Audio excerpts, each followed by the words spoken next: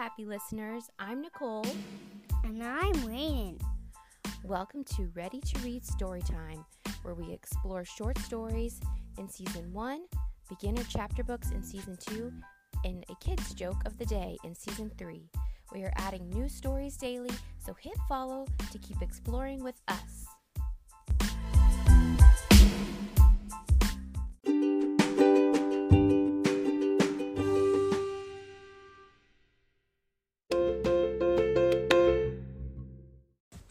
Today we're going to be reading There's No Place Like Space, all about our solar system, by Tish Rabb.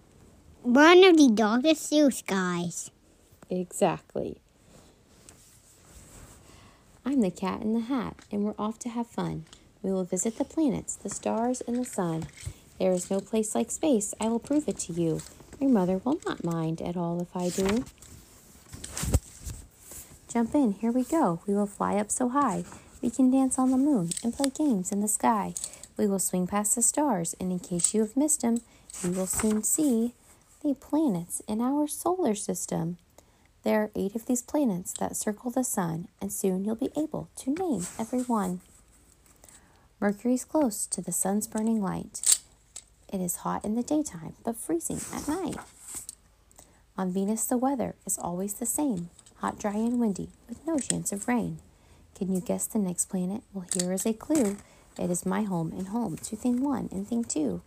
You have been living on it each day since your birth. It is the 3rd planet from the sun. It's our planet. Earth. Earth. It spins all the time, round and round like a top. It turns once a day, and it never will stop. This question had thing 1 and thing 2 in a tizzy. If the Earth's always spinning, why don't we feel dizzy? We don't feel the Earth as it spins on its way because we're spinning right with it, right now, every day.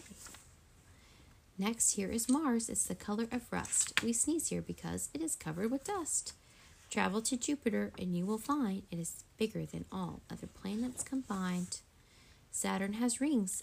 It's so light, who would think it could float in an ocean and not even sink? We have all seen the planets. Here is a trick to remember their names and remember them quick. Valerie, Emily Mickles just saved up 999 nickels. The first letter of each of these is the same as the first letter in each of the planets you name. Now here is a game you can play in the skies. Connect all the stars you can see with your eyes. It's a star dot to dot. Use your imagination and you will see big pictures we call constellations. A dog, the great bear, and Leo the lion, Taurus the bull, and a hunter, Orion. A star in the sky may look small like a dot, but really it's a big glowing ball and it's hot. And there's one star by far that's our favorite one. We can't live without it. The star called the sun. From the Earth it looks big. There is one reason why. It's the closest to Earth of the stars in the sky. But be careful and never look right at the sun. Your eyes would get hurt, and that would not be fun.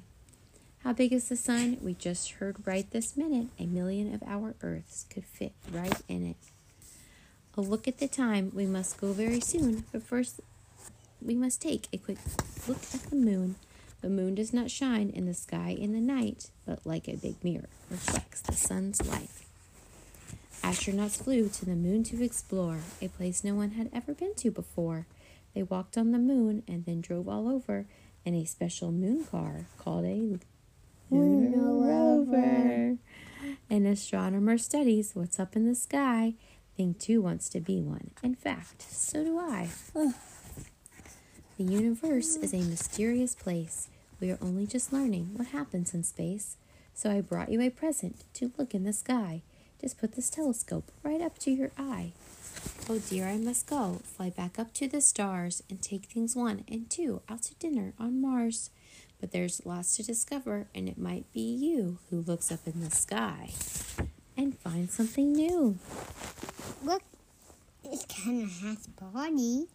On the moon with some craters where it